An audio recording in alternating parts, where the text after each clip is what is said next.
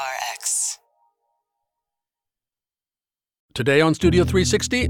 She had to be able to identify a person 60 feet away at night without glasses. You can't send someone off to die on evidence like that. A movie without romance or gunshots or multiple locations, just 12 people in a room talking. You want to see this boy die because you personally want it, not because of the facts. You're a sadist. How 12 Angry Men made the judicial process thrilling. Plus, a video game from 2019 that plays like a game from 1980 that sounds like a cartoon from 1930. I wasn't trying to write specifically for a video game. I was writing big band tunes, and I was trying to make them fast and quirky enough so that they would work in the game context. The music of Cuphead, the first video game soundtrack to top the Billboard jazz charts. That and more is ahead in Studio 360 right after this.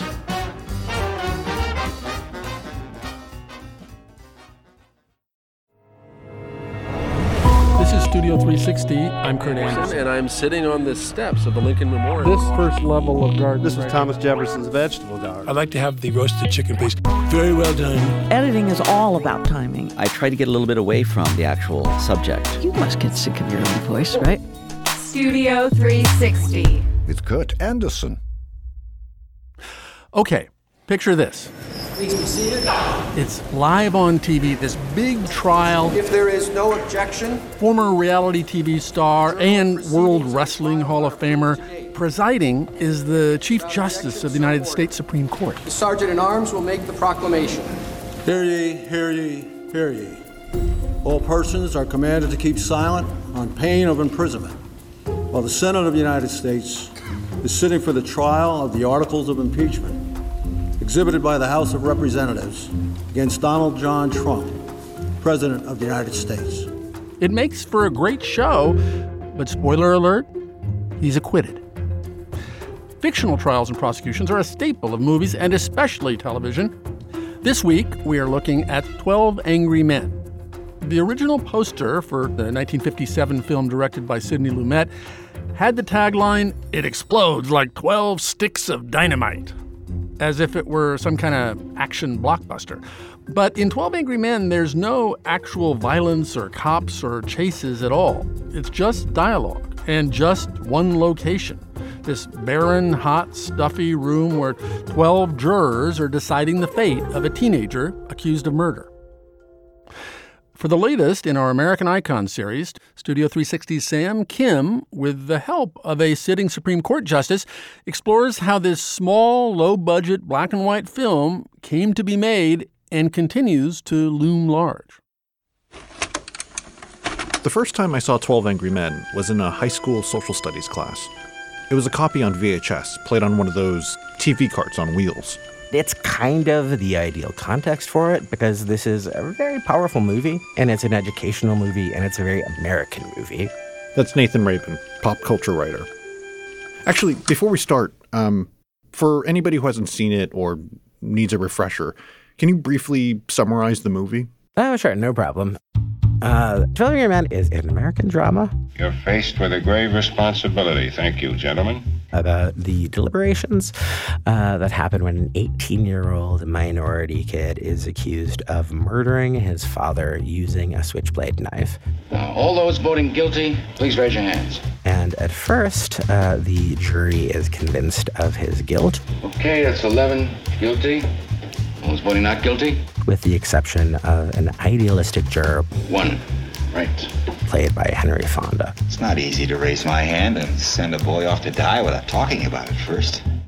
And then on the other side, you have Lee J. Cobb as the angriest one who just is in a furious hurry to condemn this boy. Hey, what is this? Love your underprivileged brother week or something? Henry Fonda uses logic. The old man, according to his own testimony, would have had to hear the boy make this statement with the yell roaring past his nose. It's not possible he could have heard it. Reason. Do you wear glasses when you go to bed? No, I don't. She couldn't have had time to put them on. Maybe she honestly thought she saw the boy kill his father. I say she only saw a blur. And over the course of the movie, he convinces his fellow jurors to come around to his point of view.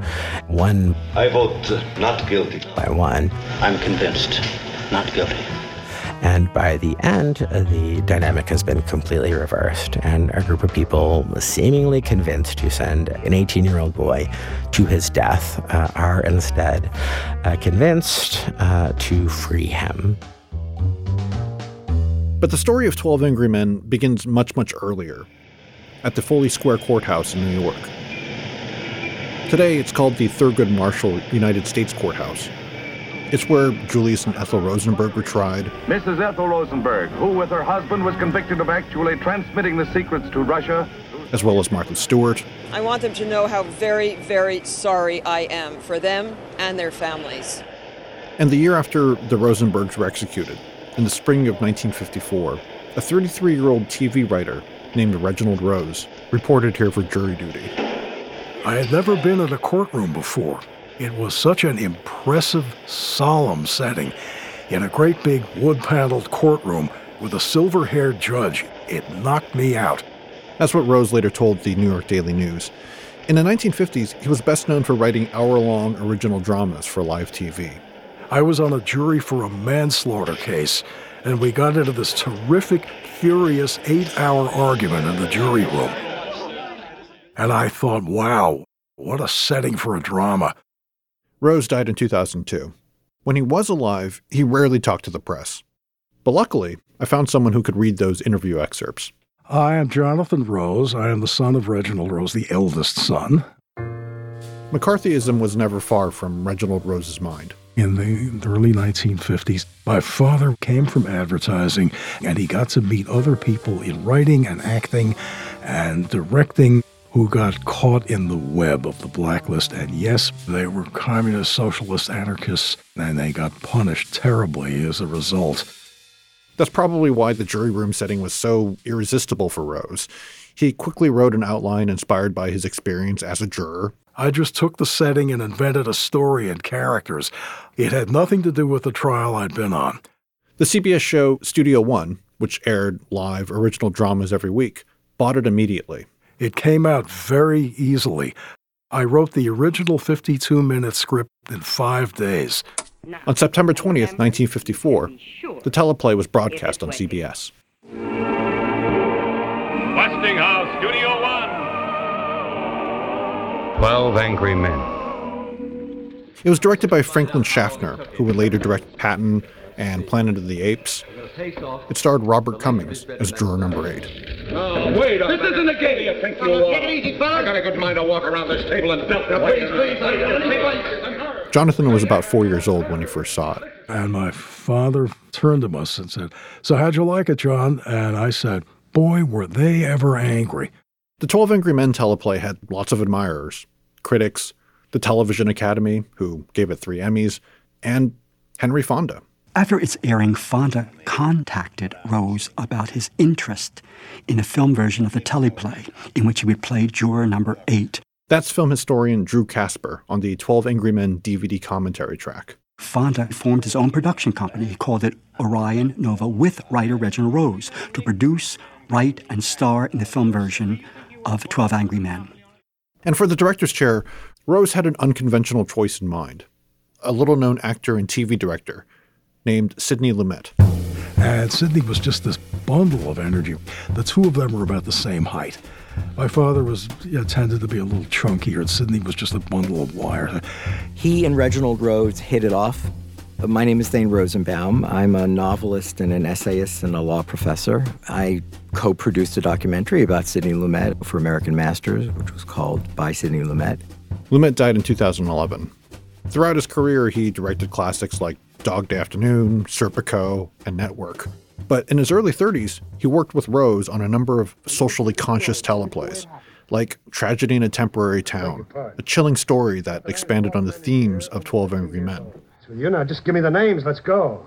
I can't give it to you if I don't know what it's for. Look, Mr. Puerto Rico, I want your first name, I want his, and I don't want any of your left. In this instance, it's not the jury, it's the entire town turns on an immigrant family who was falsely accused of committing a crime. You were walking through these woods. No. And that girl came along. No, I wasn't there. And you jumped on her. No! Come on, tell the truth once in your life, one time. I am. Get out of here! You open your mouth like you're not. Fonda agreed with Rose, and they took a chance on Lumet. And Henry Fonda, really, he gave him his first really big break. Other than that, Sidney could have remained in television for the rest of his career. Rose went to work expanding the teleplay into a full-length feature film. Each of the jurors got backstories, and in the teleplay, the race of the defendant is never explicit. But in the film version, the racially charged themes are front and center. The film is a frontal assault on the justice system. People in the 1950s, when they thought of lawyers, they were thinking still of Perry Mason, was roughly around the same time. The lawyers were often the good guys. And then he killed Ned Thompson. No, I didn't do those things. I didn't kill Ned Thompson. No, Mr. Nichols. You didn't kill Thompson. But you did, Mr. Wells. The case against Evelyn Bagby is dismissed. Oh, Mr. Mason, I'm so grateful. And so this was very different. Remember, the country was still a number of years away from the social upheavals of the 1960s. You can point to 12 Angry Men as something that was a part of cultural history that gave artists and the public permission to look honestly at institutions that fail us, looking at the legal system as not a place of justice.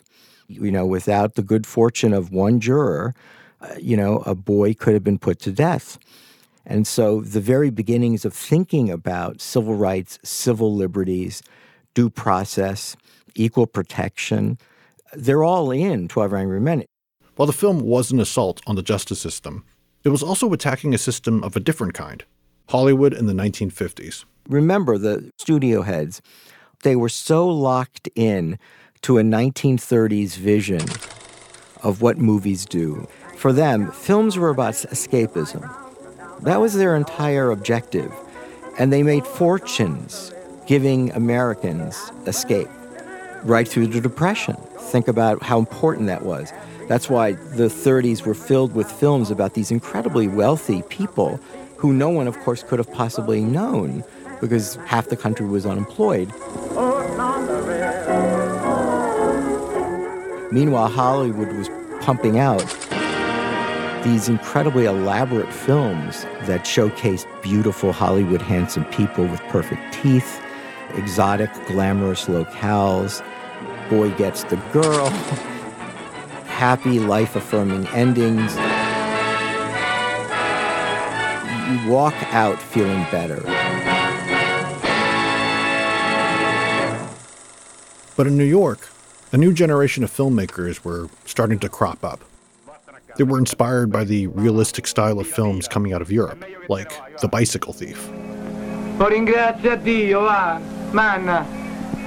You were seeing in those days urban, gritty, socially conscious indictments of society that had ambivalent endings. I would argue it begins with On the Waterfront.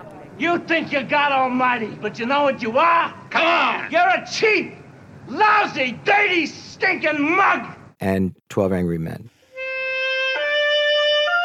It was clearly a film that Hollywood distributed, but it was an anti-Hollywood film. One could imagine the pitch session, at a Hollywood studio chief. There's no violence, there's no beautiful woman, there's no beautiful man. It's 12 character actors, 11 with Henry Fonda. Most of the time, it's just 12 men sitting around a table, angry. We're all going crazy in here or something. They go to the bathroom. That's considered movement, right? That's the action shot. What's the action shot? I made 27 grand last year selling marmalade. That's not bad. Considering marmalade. When I began to do 12 Angry Men, everybody said, "You're crazy. How can you do a picture in one room?" That's an archival interview with Sidney Lumet. I never thought of it as a problem. If one simply made the camera work a part of what the piece was about, emotionally and subjectively. And Lumet pulled it off, thanks to his collaboration with cinematographer Boris Kaufman, who a couple of years before shot On the Waterfront. You don't realize it, but scene by scene, he's going tighter. He's bringing the faces closer to you. In the beginning, you don't really see it. It's a much more wider. And then as they get angrier and angrier. It does have an evolution in the lighting style. That's cinematographer John Bailey talking about the film for the Criterion Collection. The walls become darker, the shadows become a little bit stronger. The close-ups, especially the very tight close-ups when you get in toward the end with wide-angle lenses, it was very dangerous to use a wider angle lens for close-up because of the distortion. Yet Kaufman seemed to walk that razor edge between it being arresting and making you feel very present with the shot and it sort of putting you off. You lousy bunch of bleeding hearts. After a few weeks of shooting, the movie was released in April 1957, and... No, it did not do well. In New York City, for example, it opened at Loew's big movie palace on Broadway, the Capitol Theater. The Capitol Theater had 4,600 seats. The patrons filled about a half dozen rows, day in, day out. The film was pulled after a week. This was more or less how it played around the country. People didn't come to films for civics lessons. You know, they didn't think that you could learn about the justice system and pay a ticket. Maybe not. But as time went on, the movie slowly found its fans, including one moviegoer in the Bronx. This is from the conversation series at the Forum on Life, Culture, and Society at Touro College. I saw this movie either at the very end of high school or at the very beginning of college. That's Supreme Court Justice Sonia Sotomayor, the first Hispanic American on the Supreme Court. She talked about 12 Angry Men after a screening in 2010. And I had been thinking about becoming a lawyer, but I really had never thought about juries up until I saw this movie.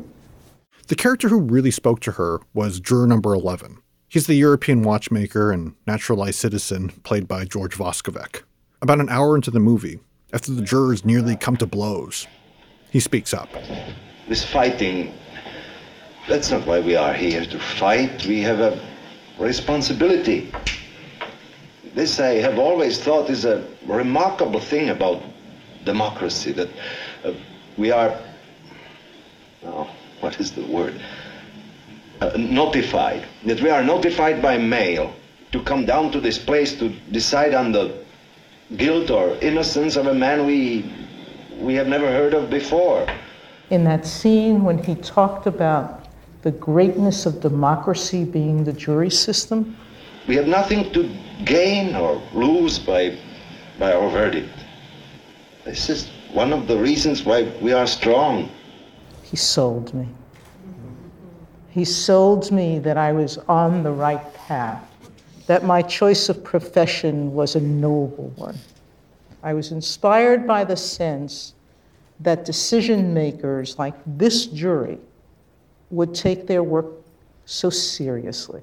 So it was a very important film in terms of developing me both as a lawyer and subsequently as a judge. And so many of the things that I thought I had done intuitively as a prosecutor, I got from this movie. Now, this is so far from reality. And when I was a prosecutor, almost every voir dire, and a voir dire is where a lawyer questions a jury, I used to talk to the jury about 12 Angry Men. And I would say to them, I hope you're not misled by that movie. And I would explain to them that some of the things that happened there shouldn't happen in juries. There was an awful lot of speculation there. Here's what I think happened. The old man heard the fight between the boy and his father a few hours earlier. Then when he's lying in his bed, he heard a body hit the floor in the boy's apartment, heard the woman scream from across the street, got to his front door as fast as he could, heard somebody racing down the stairs, and assumed it was the boy. I think that's possible. Assume? You can't guess or make things up. You had to rely on the evidence as it was presented. Or take the memorable scene where the jurors argue about the murder weapon. No, I'm just saying it's possible the boy lost his knife and that somebody else stabbed his father with a similar knife. It's just possible. Take a look at this knife. It's a very unusual knife. I've never seen one like it. Neither had the storekeeper who sold it to the boy. Aren't you asking us to accept a pretty incredible coincidence? And then Henry Fonda reaches into his pocket and pulls out an identical switchblade. What is that? It's the same knife. It turns out that Fonda's character visited the defendant's neighborhood the night before. And certainly you don't want them going for a walk late at night and picking up a knife from a pawn shop. And so when I was a prosecutor, I used to tell them, you can't do that. In fact, if that scene actually happened, the story would have ended right then and there. The introduction of extraneous evidence into a jury room is a primary ground for a judge declaring a mistrial. It's hard for me to imagine a judge who wouldn't have. And so I know this movie shouldn't be reality, except for one thing. We expect that same attention to detail and that same passion about doing what's right. We'll return to our American Icon story about 12 Angry Men right after this. Studio 360. And now, back to Sam Kim's story on our latest American Icon. 12 Angry Men didn't just inspire a Supreme Court justice. It also helped usher in a whole new genre. On the heels of the possibilities that were presented in 12 Angry Men, someone like Reginald Rose would go off and create The Defenders, which was revolutionary for its time. The Defenders was on CBS from 1961 to 1965. It starred E.G. Marshall, who played the analytical juror number 4 in 12 Angry Men. And many episodes were directed by Franklin Schaffner, who did the original teleplay. Like 12 Angry Men, it didn't shy away from hot-button, ripped-from-the-headlines topics. The defense is willing to concede that an operation was performed on Miss Stafford which resulted in the termination of a pregnancy. The Defenders showed what was possible in a procedural courtroom drama. And other people were watching the same possibilities. And you remember, by the 1990s, the number of law shows was extraordinary. David Kelly himself had 3. Ally McBeal. We have a case in our office right now where this woman wants to get her marriage annulled. The Practice. Our legal system is adversarial by nature. Picket fences. The law already recognizes the right to die, Your Honor. Then there was the Law and Order series and the special victims units that we know. So there were endless numbers of these lawyer shows. Objection. Objection. They are all traceable to 12 Angry Men and the work that Reggie and Sidney did.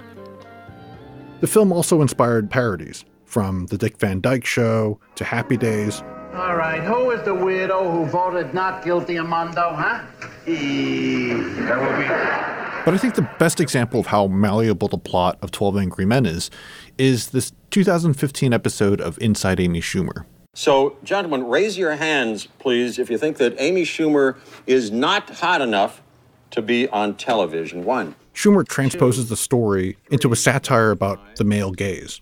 You really think she's attractive? I don't know. This is her talking to Terry Gross in 2015. I thought about my 2 friends were male comics. They were deliberating if they thought Michelle Williams was hot. And they're both, really like kind of debating this. And they're like, I don't think I'd have sex with her. And I'm just like looking at them and they look like complete gargoyles, There's a constant stream of articles and comments about Lena and Mindy and myself, and I just kept thinking of the word deliberating. Do you wear your glasses when you watch television at night? Like when you're in bed before you go to sleep? Do we really need to look at her again? She's built like a lineman, and she has Cabbage Patch-like features. Her ass makes me furious. 12 Angry Men also inspired, 12 Angry Men. It's been adapted and readapted for stage countless times. In 1997, William Friedkin directed a made-for-TV version starring Jack Lemmon in the Henry Fonda role. I'm just saying that it is possible that the boy lost the knife and somebody else stabbed his father with a similar knife. It's possible, that's all. For this version, Rose updated the script here and there. There were some interesting casting decisions, like having the bigoted juror number 10 be played by African-American actor Michael T. Williamson, and having the immigrant juror be played by Mexican-American actor Edward James Olmos.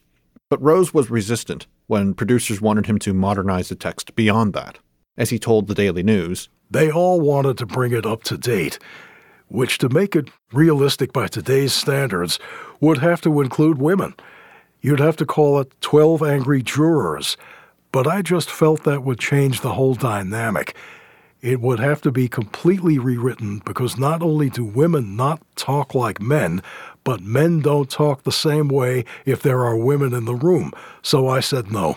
In a lot of ways, he's right. It most certainly does change when there are women in the room. But I think it changes for the better. My name is Natalie Roy Wilson. I am an adjunct professor of theater at Cypress College. And just this last year, in 2019, I directed a production of 12 Angry Jurors. The cast in this production included women and people of color. When you take a look at this story and you mix minorities into it and you mix different genders and things get switched around, I think it only fills the story. This led to a new take on old characters. Maya, who played Juror 6, had a whole backstory about her kids. It's interesting when it's a mother and not a father. So when you make that switch, how does that affect how this juror looks at this young man that's on trial? Maybe she would say, what if this was my son? And then you get into a mother's love and how that would affect decision-making. In Natalie's production, the bigoted juror number 10 is still played by a white actor, but his hateful monologue toward the end of the play takes on a totally different dimension. The big rant that Juror 10 has, the really, really horrible and racist one about these people this and those people that, and this is how they are, and they're never going to change, that became a lot more intense when it was a Caucasian actor saying it to an African-American actor. It's different than when they are both middle-aged, upper-middle-class white men. So that took on a new intensity, and when that big moment happened, you could hear a pin drop in the theater because it was just like, I can't believe these horrible things are actually coming out of his mouth. And even though 12 Angry Men seems so quintessentially American, the film has found surprising life overseas. Chinese director Xu Ang remade it as 12 Citizens.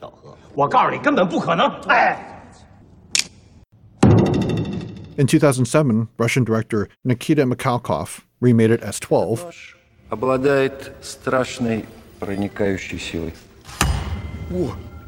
was a Bollywood version in 1986.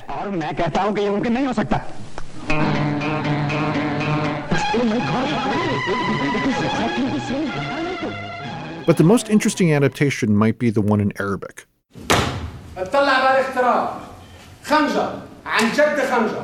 It was an adaptation, so we called it 12 Angry Lebanese. I talked to the director, who lives near Beirut. My name is Zaina Dakash. I am Lebanese. I'm a theater director and I'm a drama therapist. It was a drama therapy program for 15 months inside the most notorious Lebanese prison called Rumiyeh Prison. Which recontextualizes it in a really fascinating way, since our cast is made up of people convicted of the most heinous crimes. I suggested it to the inmates. I said, what do you think? And voila, everyone was like, we've been judged by the society. Now we are playing, it's a role reversal. We are playing the role of society that is judging us. She translated the play in Arabic herself.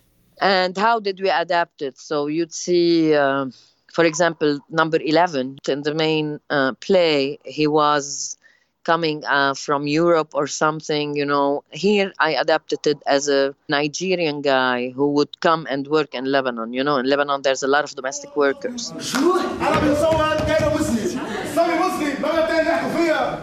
And everyone is racist. Like, you black man, what do you understand, you black? Because we can be very racist in Lebanon. And the justice system works very differently there. We don't offer this chance actually to the people. It's just judges, and each judge has 2 judges here to help him out with the decision.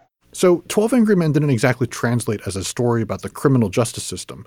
In Lebanon, it ended up working better as a political allegory. I think everyone who watched 12 Angry Lebanese, the 12 sitting on this table are all the political parties in Lebanon. I don't know how much you know about our political context here, but you know that there are a lot of political parties. So things like number 7, oh, I need to go, I have my other things to do, you know, very selfish, my football, my team, you know, I'm not interested. You'd have other politicians or ministers like number 2.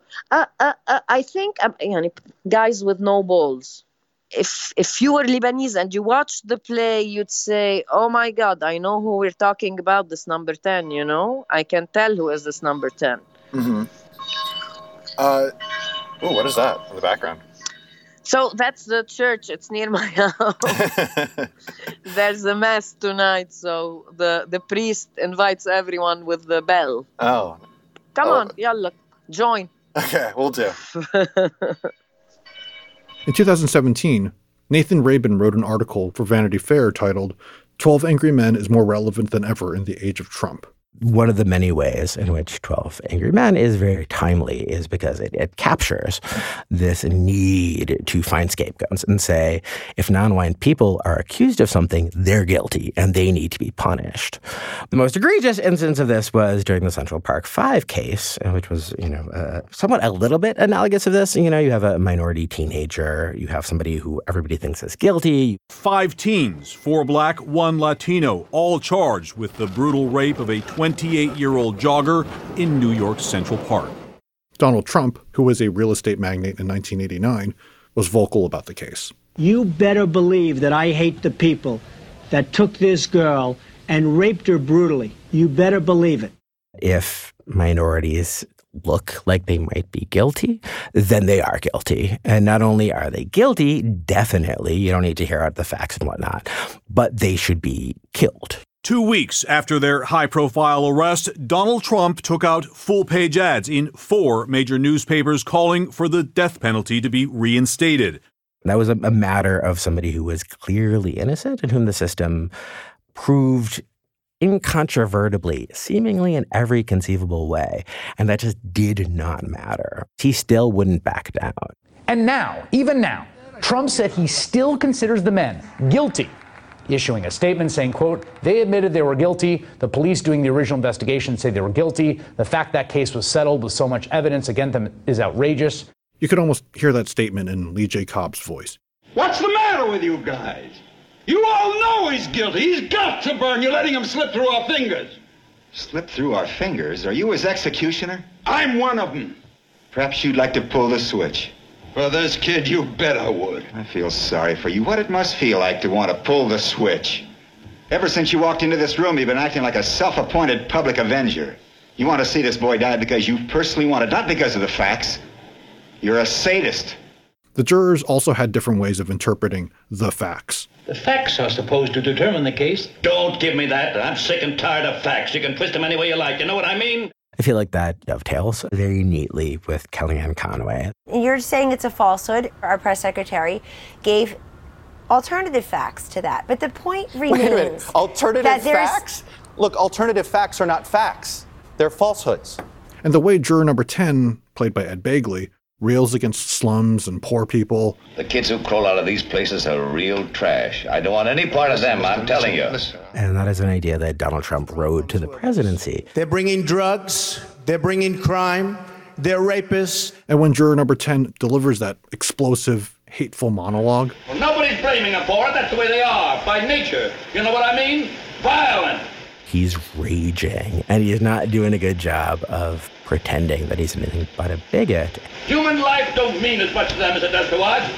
And there's this wonderful, wonderful thing where, his fellow jurors, they literally turn their back to him. Where are you going? Because what he's saying is repugnant to them as Americans. What's happening in here? I'm speaking my piece, and these people are dangerous. Listen.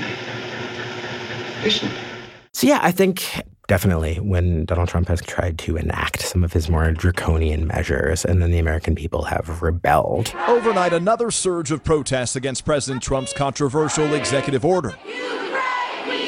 They're carrying on the spirit of Henry Fonda. That's the optimistic take that ended Rabin's article. He wrote it right after Americans collectively turned their backs on Trump's travel ban, and it was struck down by the lower courts.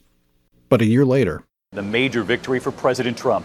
The Supreme Court in a 5-4 decision today upholding the president's controversial travel ban affecting several predominantly Muslim countries. I feel like I wrote that in a more hopeful world.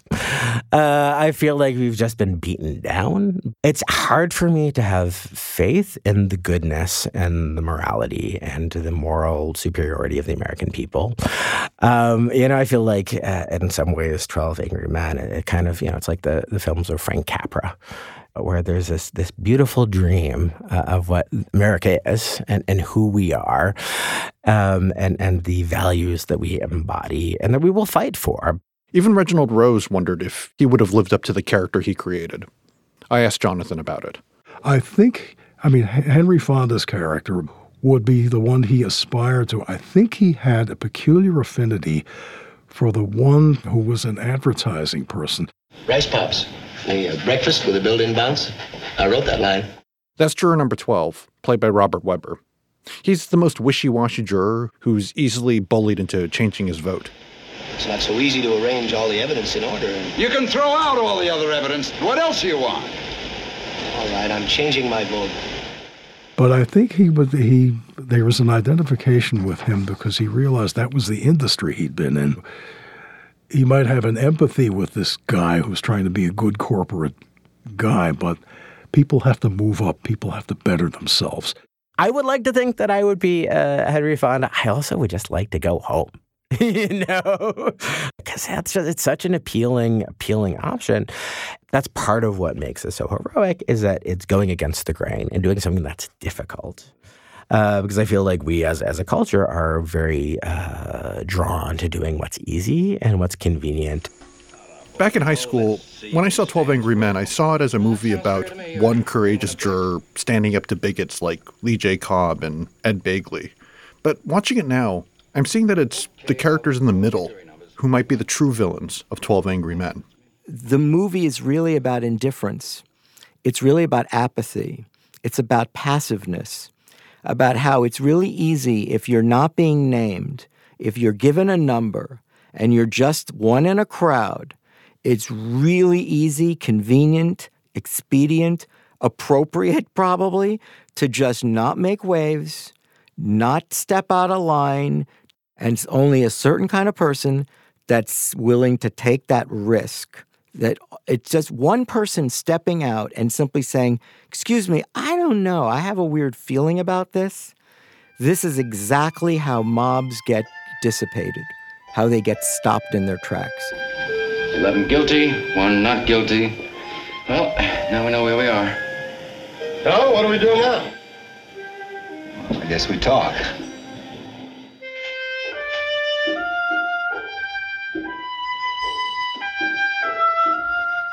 That story was produced by Sam Kim.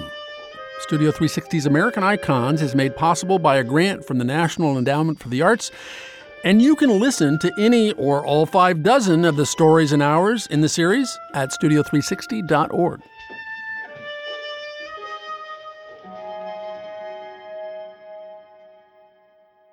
Next up, why one of the best new video games of 2020 is going to sound a lot like 1920.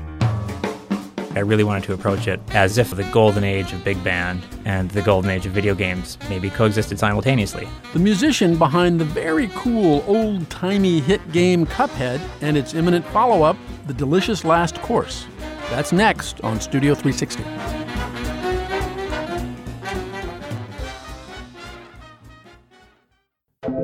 Studio 360.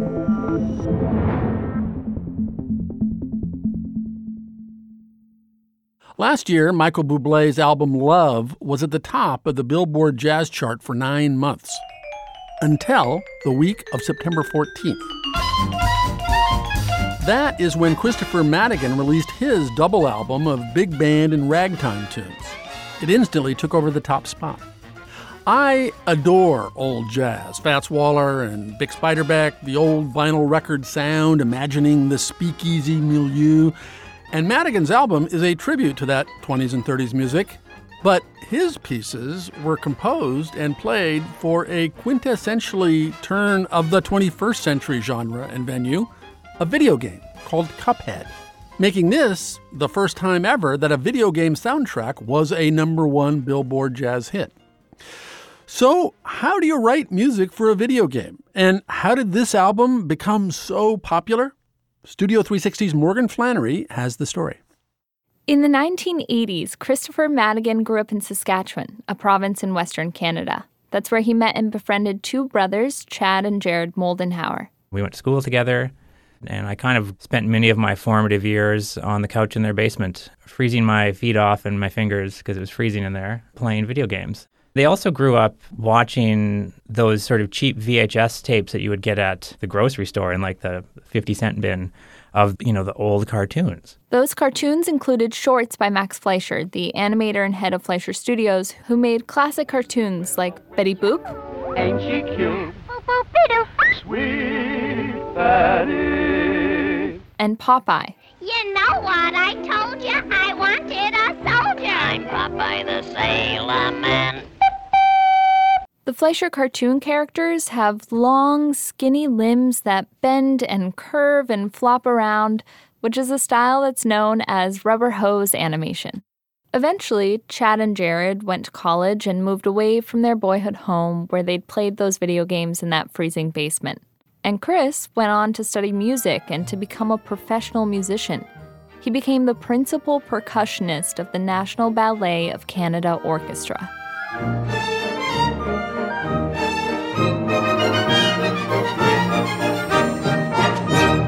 Meanwhile, Chad and Jared pursued their dream of making video games of their own. They started their own independent studio working remotely out of their homes. And around 2012, they hit upon an idea. What if they combined 80s video games with their other love, Fleischer cartoons? The result was Cuphead. Well, Cuphead and his pal Mugman, they like to roll the dice. By chance they came upon a devil's game, and gosh, they paid the price. Paid the price. The game centers around Cuphead and his brother Mugman. They look like two walking coffee mugs with big eyes and straws sticking out of their heads. The game plays like a classic run-and-gun shooter. If you don't know what that is, think Super Mario Brothers, but with guns. Here's a real high-class bout. Now go!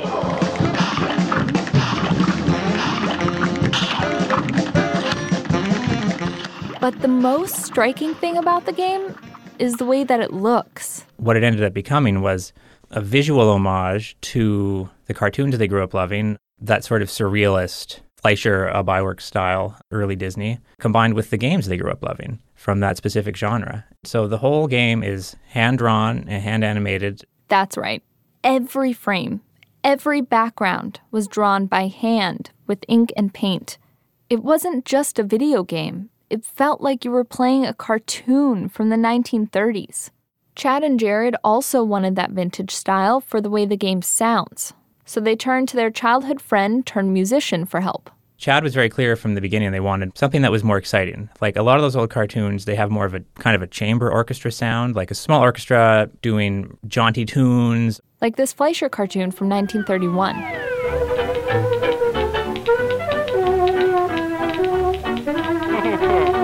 So Chad said, we would prefer the music to be more in that 30s big band style. Cab Calloway,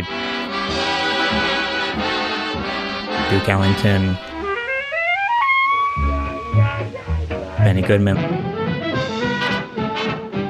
Lionel Hampton. Like that kind of sound. That sounded like a cool idea, but this wasn't exactly Chris's wheelhouse. He'd never written video game music before. He was now in his 30s, working as a full-time orchestral musician, but composing big band tunes was not in his job description. I mean, I was hesitant at first because, I had never done any writing before, let alone writing for this very specific style. Starting from such a blank slate kind of place was a little scary. So how was he going to pull this off? Once I was sort of committed to it and once they knew the style they wanted, the first step was really just sitting down and listening to thousands of tunes, just listening to them and sort of figuring out, like, what makes, a 30s swing piece? What makes that style? So let's take Duke Ellington's classic big band tune, Harlem Air Shaft, for instance. What would the breakdown of a song like that look like? A standard form for a big band tune might be intro, main melody, then a solo section, then a shout chorus, another solo section, and then the outro.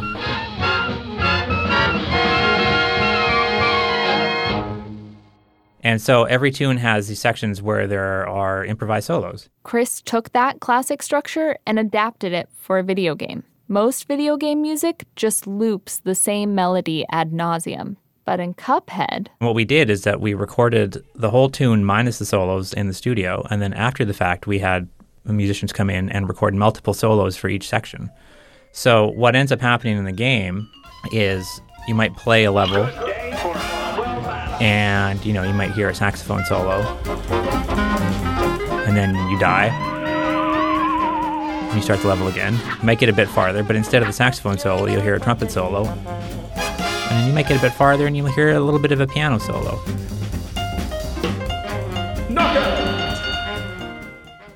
I wasn't trying to write specifically for a video game. I was writing big band tunes, and I was trying to make them fast and quirky enough so that they would work in the game context. I really tried to approach the whole thing like, not that I was some composer in the 2000-somethings writing music for a 80s-style video game set in the 30s. Like, I really wanted to approach it as if, the golden age of big band and the golden age of video games maybe coexisted simultaneously. How would a big band composer write for that? It was important for me to take what I could from these great artists of the past, but also, how do I make that my own? Chris brought a lot of those great artists of the past into the 2000-somethings. Bethina Waltz by Joplin was one where eventually there's this thing that became the Inkwell theme. And Bethina starts... ba-da, ba-da, ba-da, ba-da.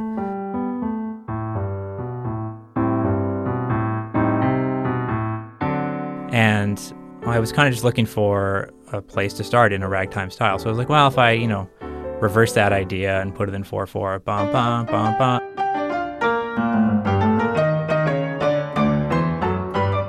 It's obviously not actually like a complete retrograde of that. It's a place to start. And then that ended up becoming the sort of theme riff for Inkwell Isle 1. And then when I was required to compose other Inkwell tunes, I was like, well, I'm just going to make that 4-note motif the general starting point for all of these tunes because it makes life way easier.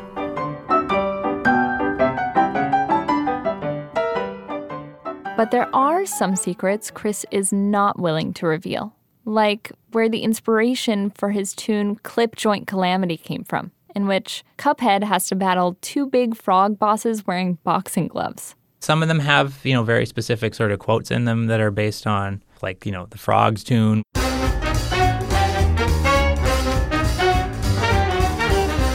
was just a tune that was influenced by Duke Ellington, that I really liked, that sort of boogie-woogie piano sound.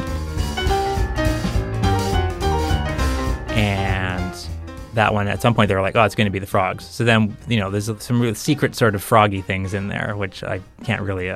That's one of the quotes that no one has actually discovered yet. So we may never find out which Duke Ellington song he's referencing with the Frogs tune, but there's one musician who definitely did not influence Chris. Koji Kondo, who did the music for Super Mario Brothers. A lot of fans point to this song as being an homage to this Mario Brothers piece. That was not intentional, and the thing I would say to that, I know it's very similar, and had I known at the time, I wouldn't have written it like that. But really, it's like that 3/2 rhythm has been referred to as a secondary ragtime rhythm, a very common cliche in ragtime music. That chord progression, secondary dominant progression, very common in ragtime music. And then that dun-dun-dun-dun is just as common as dun-dun-dun-dun. Ending of ragtime phrases. So it's actually just a combination of all three things. So I'm not going to say anything bad about Koji Kondo, but when he wrote it, it was already like an 80-year-old idea. I certainly wouldn't have made it that blatant if I had heard the tune sometime in the past 20 years, but I think I haven't played that game since I was a kid. So I would love to go back and actually change that. Cuphead has been a huge success since its release in 2017, selling over 5 million copies and winning many awards, including Best Indie Game, Best Original Music, and Best Art Direction. But Chris has no intention of becoming a full-time composer just yet. His first love remains playing music, and he still plays regularly with the National Ballet of Canada Orchestra. Still, he isn't ready to stop working with his childhood friends just yet. Chris is currently writing new music for Cuphead's follow-up expansion called The Delicious Last Course. I'm trying to like stretch out on some styles too. There's going to be a bit more Hot Club of France stuff, Django Reinhardt, Stefan Grappelli. And yeah, this one's a bit more planned, debatably. Even though he's one of the most successful video game composers today, he's still not totally comfortable with the title. I'm hesitant to even call myself a video games composer because I wrote big band music for a video game, but I didn't really write quote-unquote video game music. People always ask me, like, how do they break into the gaming composing scene? I'm like, I don't know. Like, I happen to know some guys, but I'm like the worst person to ask.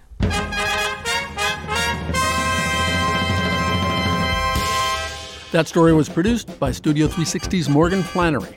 Christopher Madigan is writing the music for the Cuphead follow-up, The Delicious Last Course, which will be out later this year. And if that's not enough Cuphead for you, an animated series based on the game is coming on Netflix. And that's it for this week's show. Studio 360 is a production of PRI in association with Slate.